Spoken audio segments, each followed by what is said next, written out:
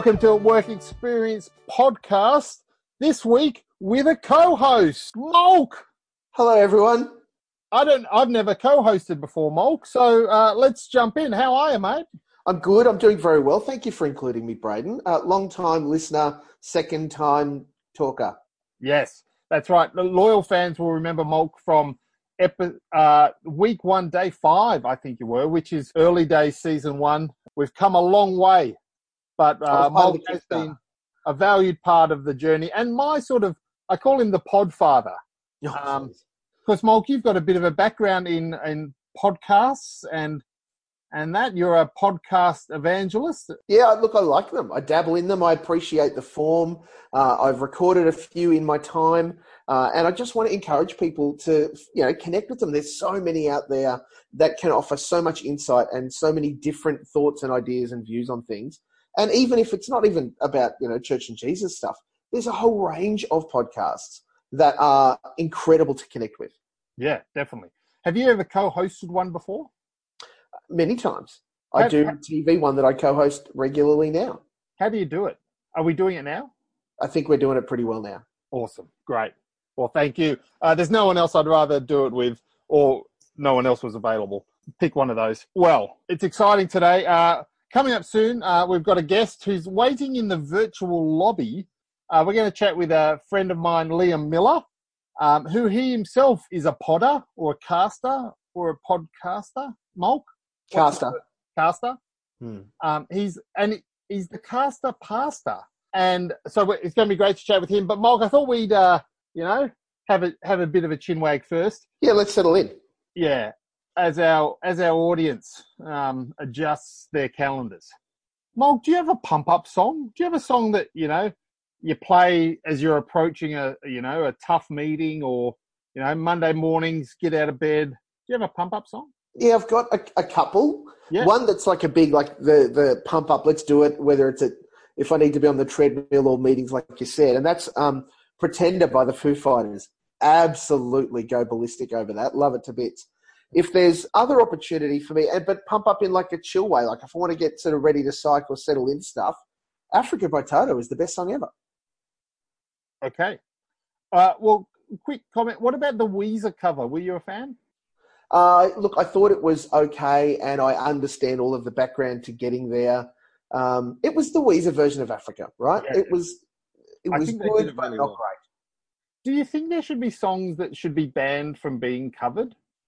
No, I think that quite often that's where we get some incredible joy and new life birthed into them. Good. In fact, they don't spring to mind now that I've raised it, but I can guarantee there's at least 2 songs I can think of that the original version, not as good as ultimately a cover or the second version therein. Think about Daryl Braithwaite's Horses, right? That's a cover. Is it? Yeah, Ricky Lee Jones, I think, did the original version of it. We are an educational podcast. And now, Natalie Imbruglia's Torn. That's a cover. Really? Yes. Wow. Because we're co-hosting, you can ask me that same question now, Molk. So, Braden, I was thinking, do you have a pump-up song? Funny you should ask. I've got 2 at the moment. Really? Yeah, the first one is I See Fire by Ed Sheeran out of the Hobbit soundtrack. That's not your traditional kind of pump-up song, though. It's pretty groovy, cool, and laid back. It stirs me. It stirs me deep in my waters. There's some terrible covers of that. I once spent a drive to work just listening to the covers in Apple Music of I See Fire. Terrible. Oh, but YouTube is the home of terrible covers of everything, right? Yeah. That's where this guy gets his guitar and sits down and records it. And instead of going, mate, I sounded bad, they post it on the YouTube channel. Do you think reality TV's got something to do with that? Like everyone suddenly thinks they're, worthy. Television has everything to do with that. Yeah, that's what I thought. My other one is probably a medley of the Greatest Showman album. Wow. Like From Now On is the story of my life. And particularly probably the story of being a podcast host. That exponential rise and fame and drinking champagne with kings and queens. And I lost sight of the audience and the purpose and the humbling sort of, the meteoric rise to number 41 in the worldwide religion and spirituality charts. Yes, rocketing. And yeah, I lost sight of why we were here. So that story tells my life. And then the This Is Me anthem. And, And here's a tip for young players. On YouTube, on the tube, there are 2 production videos from when they tried to get The Greatest Showman bought by producers. So it's like a live read, I think it is. Yeah. And there's the song, This Is Me and From Now On, and they're just stirring. I've watched them maybe 30 times. Yeah. Yeah. So is this the one where the From Now On, is that the one that has who was Hugh Jackman is sitting there and isn't meant to be singing and then joins in singing because he's had he has a nose cancer cut out and then he finds his voice and and all the chorus is there and obviously some production staff and some writers are there and everyone's on their seats clapping. It's great. Well worth the 4 minutes. And the other one, and This Is Me, is the actress whose name I can't recall, but we'll add that in post-production. She's always sung that song behind the music stand. Yes. And then she suddenly realizes the power of this song, and then she's out there shaking booties and clapping and stuff. And it's just, it's lovely. Without making this take too dark a turn, how do you feel about the realization that P.T. Barnum was actually a pretty horrible guy? That has taken a horrible turn. I mean, we've just glorified him in The Greatest Showman, but actually he was like a perpetuator of slave ownership and did some horrible things just so that he could be rich and famous. This is why I don't co-host. I'll need to do some research and get back to you in an upcoming episode. This podcast is over. I end. No, that's fascinating. And I think that's a good segue. It's a good segue, Molk. Yes. I'm not gonna use that as a handbrake. I'm gonna use it as a pivot. Great.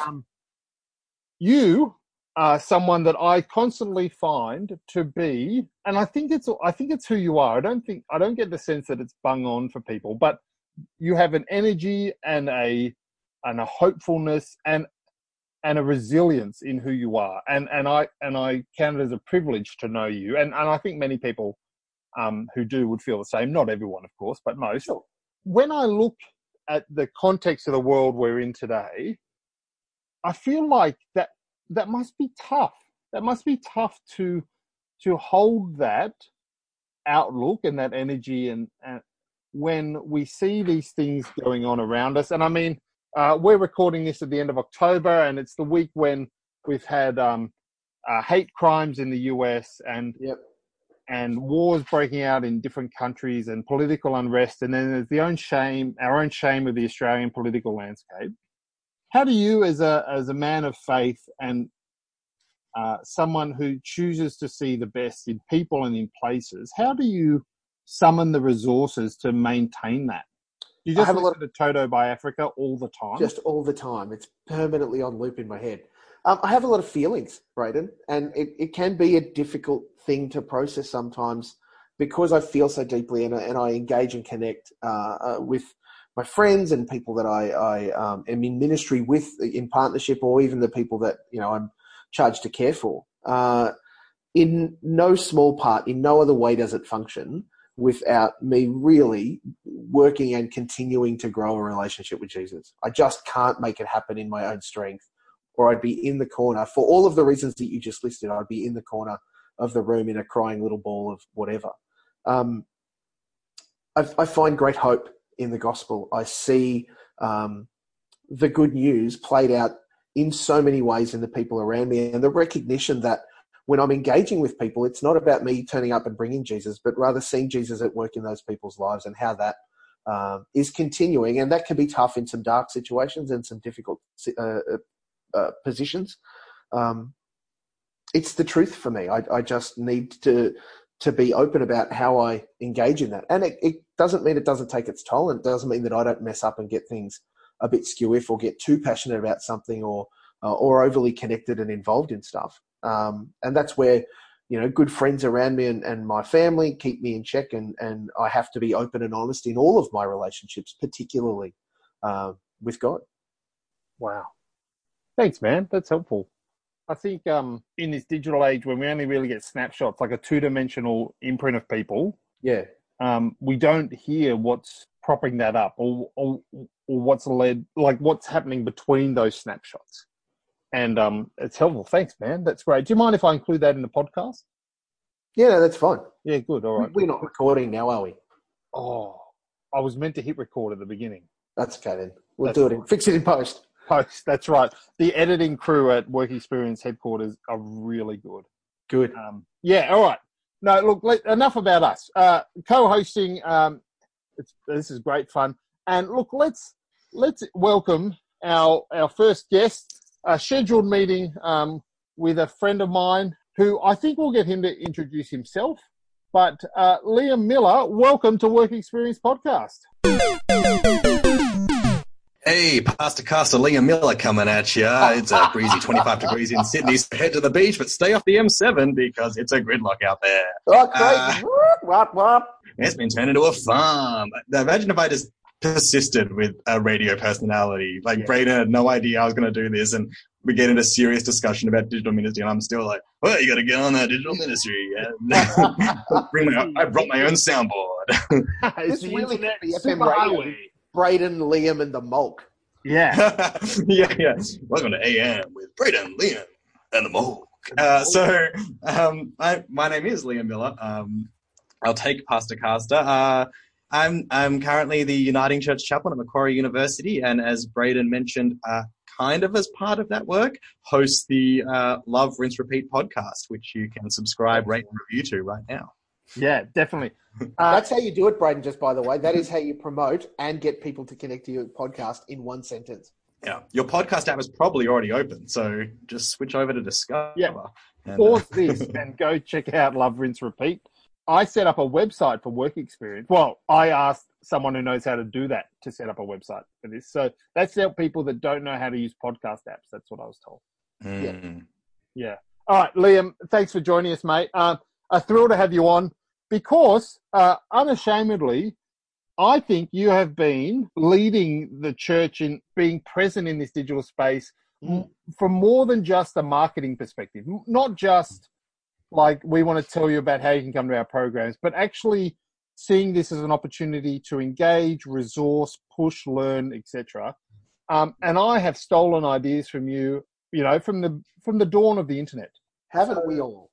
So it's great to have you on, mate. And throughout this, like, hopefully we'll get to talk about Jesus 1224, the podcast, and some of those other things. But Molk, you've also, regular listeners will know that you've got a bit of the skin in the game in this sphere as well, not just from your IT background, but digital discipleship and now in your role with the Synod. So this could be a really fun chat. But I guess let's open it up and see where we get to.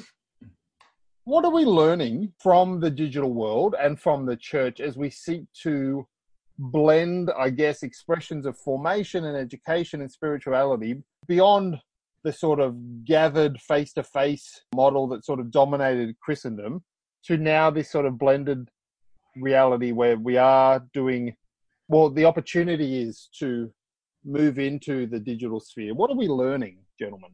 I think something that's really important to kind of note really early on is that, like, despite what people might thought if they were watching this video, digital ministry or digital engagement, online community is not something for just like young, white hipsters. Like what we're seeing more and more from as you listen to those who are forming digital community is it's important for those with, in communities with disability, in communities with like mental health issues, in communities who are regionally located, for often vulnerable communities, like such as the LGBTIQ community, that this is not just something that people are kind of doing, because we're like too cool to actually meet up in person, which is often the stereotype that gets put on it. It's often coming out of either I don't have other options, or the options around me aren't safe for me, or that I just can't find people who are at the same point that I'm at. And so I think what we need to just, a thing to kind of work on, and what I've been discovering more and more is maybe I took this up because it was something I thought was fun and I was intrigued by what its possibilities were. But there were already a lot of people already present in these online spaces who were there because like it was the place that they could go. So I think it's not just kind of a thing that we can dismiss as like, people adopt it because they don't want to do the hard work of meeting people face to face, or they want to keep their options open and have 7 things going at once. It's an authentic means of meeting that for some people is the only authentic means of meeting and talking and collaborating and seeking to live out full lives of community. So that's just one a nice initial thing that I've kind of encountered as I've waded into this world. Yeah, wow, that's great. We should have had you on at the beginning. Better than this other guy. Absolutely, Liam. I 100% agree and resonate with that. You're right. There are a whole bunch of people within the life of the church that are also boldly stepping into some of those places and trying things and having a go and working out what it looks like to be authentically in ministry in different digital contexts and concepts, and the way that we gather and how we include people in that. Even just reflecting, Bradon, on your conversation with Pastor Susie. Pastor Susie. And the work that he's doing, right, with his Twitch channel. Look, he's a pretty wicked gamer. I've seen him play. However, the conversation around the nature of Jesus and the issues of the day and what the gospel looks like in 2018 in that way that he's sharing that and engaging with his followers is a great example of just trying some new stuff and being 100% who Jesus made you to be and who he has worked with you to be in that situation. And that's absolutely critical, as we know in all of our lives, in the way that we interact in real life, as much as then how we engage in this weird sort of bits and bytes land. Cool. All right. There is still a tension. I found it. There's still this tension, and I guess it's the organization sort of defending itself that, digital can't replace face-to-face. That it's always going to be like this awkward cousin to the gathered IRL community. What is that the case? Is that always going to be the case? Or do we think that actually the technology and the approaches and understandings of technology can dismiss that sort of resistance? What do you reckon, gentlemen? It's interesting to reflect that the church has always relied on ways of gathering or ways of faith formation beyond face-to-face. And we wouldn't have a Bible if it wasn't for, the distribution of media when face-to-face wasn't possible. Paul writes letters and sends it out. Gospels are written to be passed on and read and discussed in other. So even though there hasn't been a digital sense, there's always been this kind of way that discipleship has happened, that Christian community has formed through non-face-to-face, exclusively non-face-to-face approaches. And when we have, even through the time of collections of letters between people who are working out, and asking questions. So it's always been a thing that has existed. What's now is we see it's so much easier, it's so much more widespread, and it's just more ubiquitous now. I don't know whether the right question is, will it, fully replace one or the other? I don't think it will. I just think the nature of human society means it can't. But I feel like we should not be so afraid of it taking up whatever slice of the pie it does for someone's life. What really has never been kind of the issue for Christianity is the media. That's why, the Bible has always been able to be translated. That's why, these kinds of, what always matters is the content, is how people are being moved and shaped by what they experience, which hopefully is, into community gathered by the Spirit for the, mission of God. So that's the kind of movement that always happened. But I think that can happen in multiple ways. And Matt, there might always be elements of face-to-face, but there might not need to be as much as we once thought. And also it might be interesting to see how the two inform the other. What can the face-to-face gathering learn from what people are experiencing in their online communities? And how can online communities be further and further developed to reflect the vulnerability and authenticity that is sometimes a bit more easily come to, perhaps, in face-to-face, although that's maybe a disputable point. I mean, I'll answer the question by asking you both a question. What does the relationships that you have on social media, things like Facebook or whatever. Sorry, what was that first one? Facebook, yeah, it's all right. I'll explain it offline. It's okay. I would hazard a guess that there are people that are friends or followers, people that you're connected with in any of those sort of ecosystems that you may have met once or maybe even twice, but that you maintain a reasonably healthy friendship relationship with them. And you don't get to see them like in your face regularly because of distance or whatever. But that they're still really valuable relationships for you.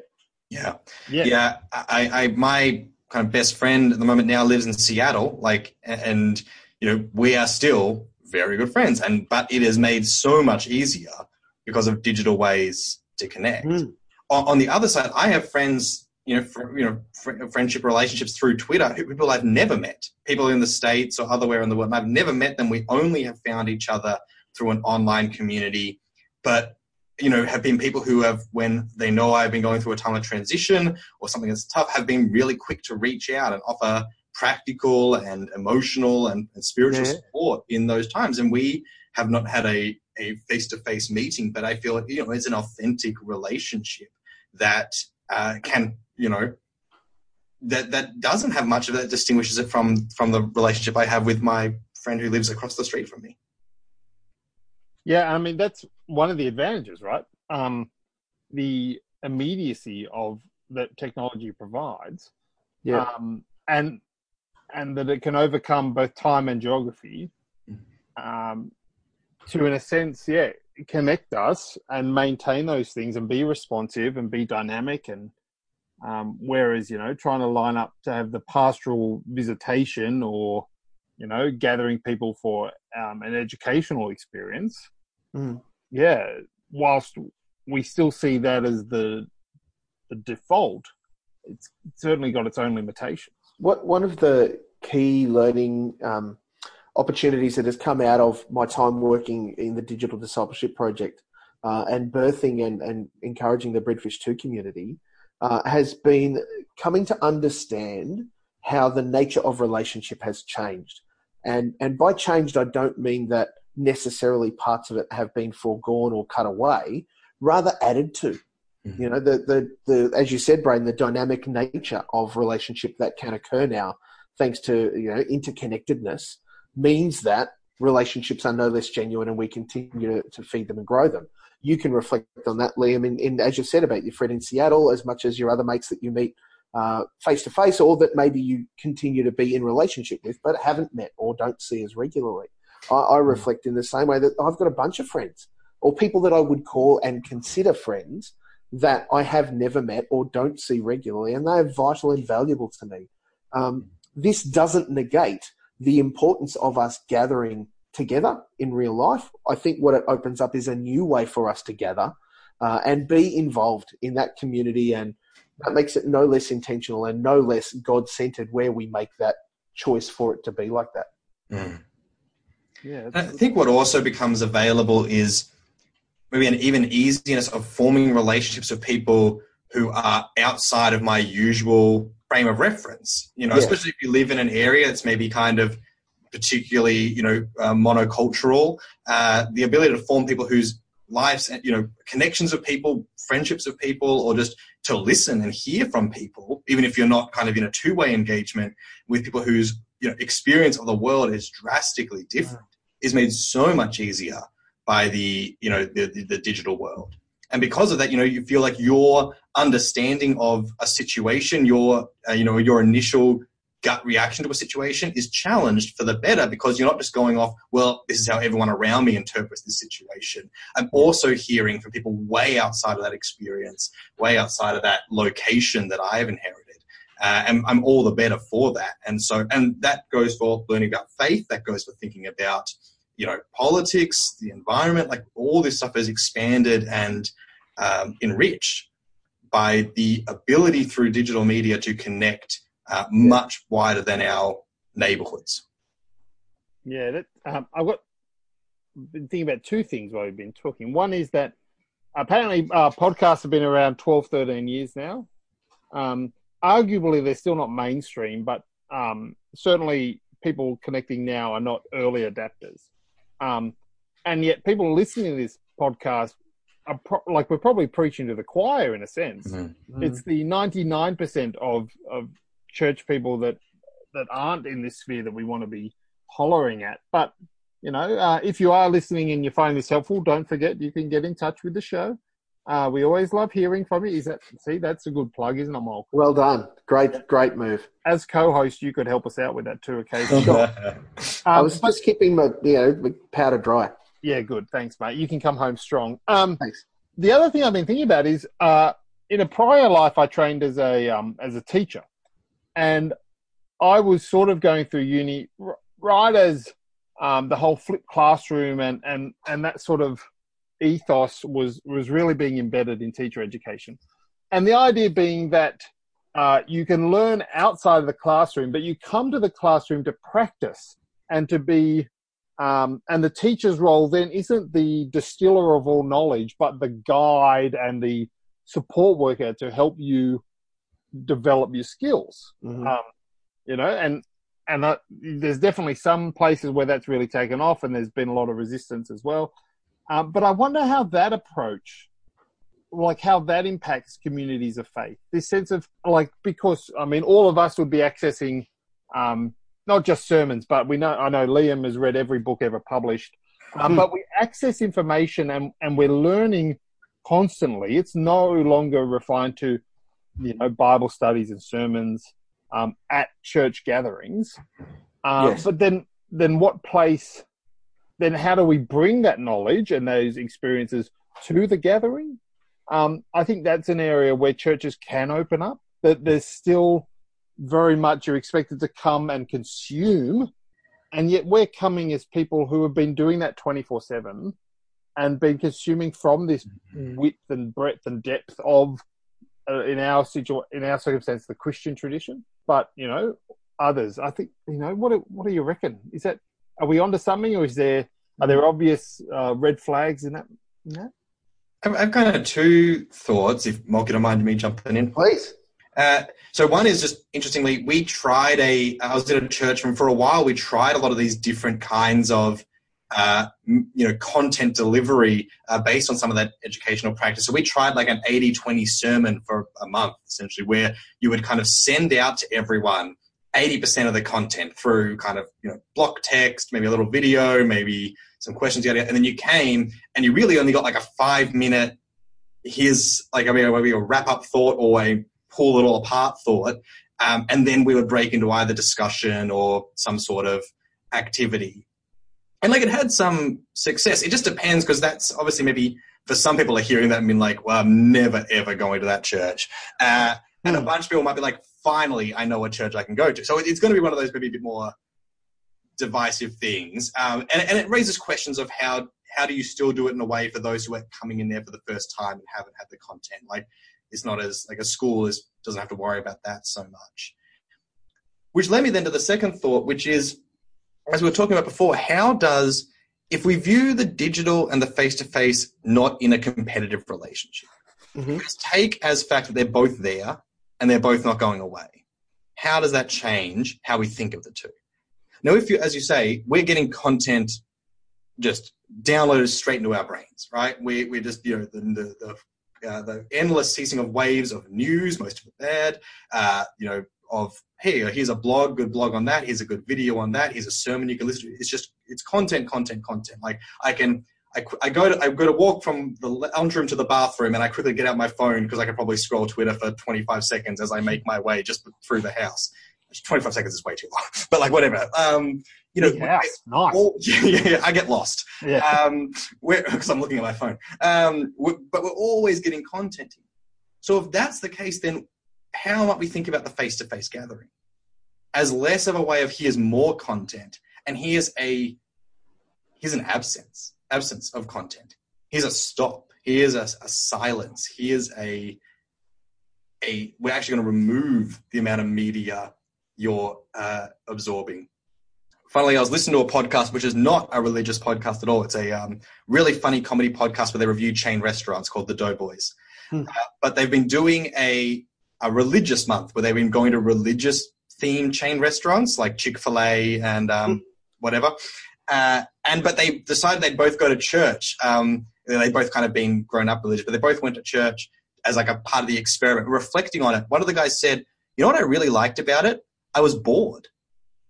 I'm never bored in life anymore. There's always so much coming at me. So it wasn't boring, but just having that moment where you're like, well, I'm not having 1,000 things coming at me, and it's what I wouldn't, in a lot of the time, think as boring was nice. So maybe if we're not looking at it as a competition, but two complementary spheres of how we engage with the world and community. If we know this about the digital one, which we're not able to change, but we are able to control how we gather together physically face to face, how might we think about that in a new way? You know, maybe where Bart wanted the Bible and the newspaper held together, we need to put down the newspaper for a bit, not to ignore it, but just to have a moment where there's less media coming at you. There's less of the world flooding at you for this moment where we stop and pause and rest our minds, if nothing else. There are two thoughts. Yeah. The contemplative is something that seemingly the digital is the antithesis of, isn't it? Because our digital engagement and connection is so full on and so much and all the time and give me everything and don't let me break and don't let me rest. And then you're right, gathered church community almost feels like we have to keep up or supplement that or be a part of that, when the true nature of God is to find those moments to stop and to be in the moments where we can rest and listen and be connected with something beyond ourselves. Or even to, if we want to really internalize it, let the noise wash away so that we can hear what God is saying to us, and acknowledge the things that within us that are challenging us or separating us from God in that. We might see the actions and outpourings in our lives, but we don't know the motivations necessarily. There is, we have access to, and Liam, you touched on this, access to the highest quality content from around the world. Right here on Work Experience. Look, that's exactly where I was going with that. Well done, Bradon. Yep. At the risk of sounding heretical, like, you don't need to go to church to hear a really good sermon. You can, and often you will. However, we can now listen to the best preachers in the world all the time. Yep. The downside on that is that we also have access to all of the ones that aren't great. Because there are lots of people that are just pumping out stuff that might be saying stuff that is fine, but might take 7 hours to get there instead of 20 minutes, or are maybe delivering stuff that is kind of, we need to stop and think, and are they telling us truth or their version of it? And the fast-paced or the dare I say it, the fake news lifestyle that we live in now means that we've become less aware and even, dare I say it, less educated around being able to make those decisions for ourselves, being able to understand that the content that we're getting and feeding into us is critically good or not. And how we determine that and what that looks like is an ongoing journey for us. If you don't read all the books, you're not going to know all of the answers. So Liam's a step ahead of me. However, there's always more books being printed. So keeping up with that, good luck to you. I like this reputation that I'm apparently is being built around me. To do my own plug, a recent interview of Love, Rinse, Repeat was with Rabbi Shai Held, and he was kind of talking about how what is, we encounter all the time is reading fast. Like, here's a tweet, great, I've got my opinion on that news story now. Or, okay, I'll open up the thing, but I'll just quickly read first paragraph, browse, great, got the content. Or if you watch the news, it's the news that you're hearing and then maybe 2 bars of news scrolling down the bottom. So read fast. And he had this quote, which was the first rule, for when we are trying to connect with God, is to read slowly. And I think I'm a sucker for this. I want more content. So if I'm going to sit down and read the Bible, let's hope I read, if I read 3 or 4 chapters, that's boom, good. I did a good amount of reading. I got the content. But he's saying, what if we slow and just read a sentence, 2 sentences, paragraph again and again, and just slow over that and let it hit us. Let every word take its time with us, that we are slowed by it and can be moved and changed and formed. And he even talks about this careful reading is an act of cultural defiance. So how do we practice that again in our churches, where maybe we forego length of the sermon to read shorter scriptures 2 or 3 times across their time, or to sing a song, a couple, whatever it might look like. But how do we practice this in ourselves to slow our minds and slow our hearts and allow ourselves to to be oriented to God, allow ourselves to be shaped by the scriptures. And so that when we go back out into the world, which floods at us with content, we experience that differently. And we can challenge that a little more, and we can maybe navigate it a little more wisely. So, yeah, I think you're very much right. How do we, get that contemplative? How do we get that slowing down to, as a response to what comes to us, what we're all experiencing every day? That's great, Liam. We're gonna let you go. Mm-hmm. Back to the virtual lobby, back to real life, IRL. But do you want to any shameless plugs? Any we've heard about Love, Rinse, Repeat. Which any ways people can connect with you or the work you're doing? Check it out. Yeah, so Love, Rinse, Repeat can be found at loverinserepeat.com, or Love, Rinse, Repeat can be downloaded in your podcast app. If you have a podcast app it's not on, let me know. I'll get it on there. Connect with me on Twitter at LiamMiller87. A username I regret more with every passing year, but Miller87. And in terms of online thing, through my work at the uni, we're looking to maybe set up an online Advent Bible study, which might be going on as this episode drops. So great. Search me out, search the Chaplaincy, Uniting Church Chaplaincy Mac Uni on Facebook, and see if it's still going, and you can join us. And if it's not going, then I changed my mind between now and then the podcast came out. Sure. Or Jesus came back. Yes, that's true. Thank you, Peter. and if you're only finding that out from Facebook, then that only proves our point of how important it means that you are a witness and you need to stand up. Yes. Well, thanks, guys, and thanks for doing the good work. Molk, do you want to pull your way as co-host? Thank Liam, and segue to the next section. Sure. Hey, Liam, thanks for joining us. We've really appreciated your insight. Thank you for allowing me to meet you for the first time. I look forward to this relationship growing digitally as much as hopefully one day over coffee. Yeah, that was great. Really nice to meet you, and good to see that Bradon's still working even as he went south. So that's cool. Occasionally. He occasionally is working. Shh. My manager sometimes listens. That was great, wasn't it, Molk? That was great fun. It's amazing the people that you trip over on the internet. Oh, well, I've been stalking Liam. Like, not tripping, like keeping a healthy distance so as not to alert so you're not discovered. Yeah. I think so. And look, he's going to go places. This might be the launch pad. I reckon we'll be able to look back in time when moderator Liam Miller is able to say, you know what, I think that the church, broadly really got a good sense of who I was from that one Work Experience podcast episode. Yeah. Available now in iTunes. The same way that a previous guest, Liawana Palu, when she is the head of the UN, we'll be able to name that this was... The stepping stone. Yeah, that's right. Thanks. True co-hosts finish each other's sentences. That's right, we're there. Synergy.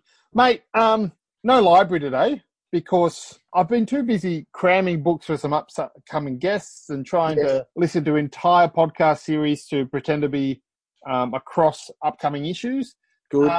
But the opportunity to, I guess, plan for upcoming podcasts live on the podcast with a co-host is something I wanted to take advantage of. So I've got an idea for 2 new segments on Work Experience, the podcast, and I thought I'd bounce them off you and see what you think.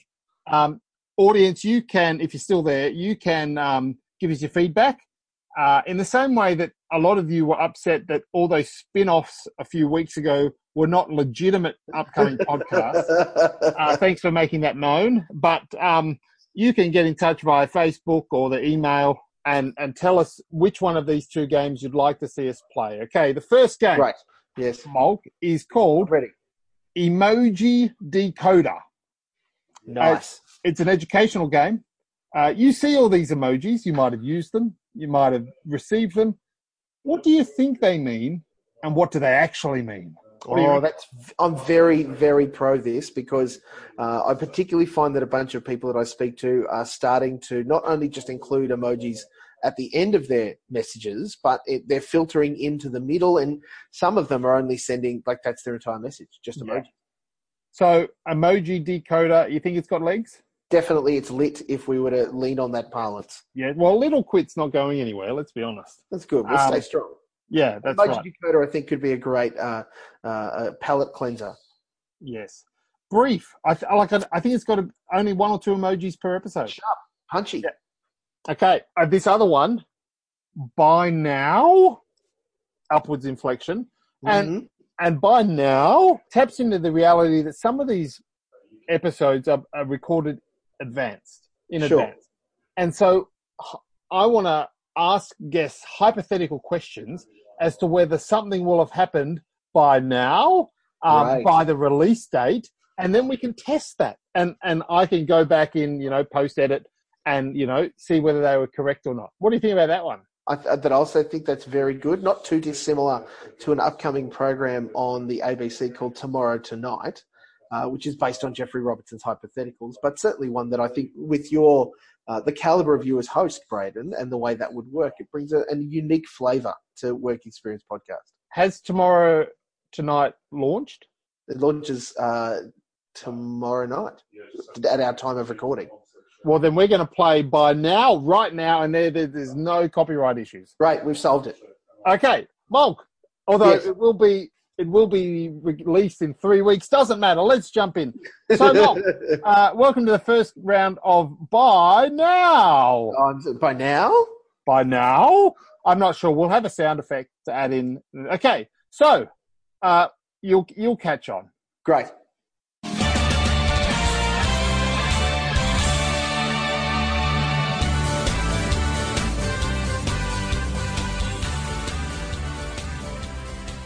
Has Scott Morrison called an election by now? No, he hasn't. However, I suspect early 2019. This one is more as a question. Great. Who won the US midterms? Oh. Can I say who I want to say who won it as opposed to who will actually win it? You can. Well, I mean, if they're different, then it's a 50-50. No, who do you think wins the US midterms? I'll tell you what, I'll leave this to the Working Experience Podcast editing team to perform their magic. You ready? Yep. I think that the Democrats won. I think that the Republicans won. Flawless. We'll make you look good. Great. Changing pace, bringing it closer to home. Are there children still on Nauru? Oh, sadly, yes. Unfortunately, our government are not running it fast enough on that. Has Cricket Australia lifted the bans on Steve Smith and Dave Warner? No, and nor should they. In fact, I think they need to double down on how long they've given them. Oh, I regret having you on as a host. I'm brutal. I think they did a very wrong thing. Has Bradon already eaten Christmas pudding with custard? Yes. In fact, I think you did it before this. Are there Easter eggs in Woolworths? Yes. Always. It's November.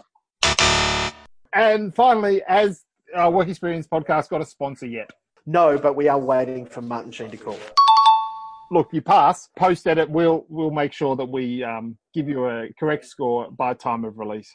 That's good. And as much as anything, Bradon, because as we know, people can listen to this online at WXP. What's WXP? What's the website address? WorkXPC.com. There we go. That's where they should go to listen to it. Or Rolls off the tongue. No, that's well done. Or on their favourite podcast device, Yes. iTunes, of course, but it's in a whole number of other places. By now, we're in Spotify and Google Podcast. That's exactly what you wanted to hear, people. If you are all over that, then everyone can get involved in that. I personally look forward to the feedback, the many letters and comments that say that this whole sort of co-hosting idea is a great idea. Yes, definitely. I think I'm after affirmation. I think it's added both a brevity and a depth. Absolutely. Yeah. I am unsure as to how long we've been going. Well, that's totally at your discretion and the boffins behind the WXP. Yes, they will. The editing team can be ruthless. However, they're also a little self-indulgent. So it's hard to leave out the good stuff. But look, people have got places to go. Molk, it's been sensational having you on for the whole show. Thank you. Normally our guests, we only sort of get 10 minutes, but to go the full journey with someone, listeners will be the final judge. You can let us know whether you want Molk back or whether we have a rotating chair. I don't know. We are pioneering the podcast genre, I think. And I've got broad shoulders and I can handle the slings and arrows. Yeah. So thanks, Molk. Thank you, Bradon. I look forward to hearing this episode in my podcast machine. Yes, and thank you, listeners, for letting us dwell in your ears. We'll be back next week with another episode of Work Experience Podcast.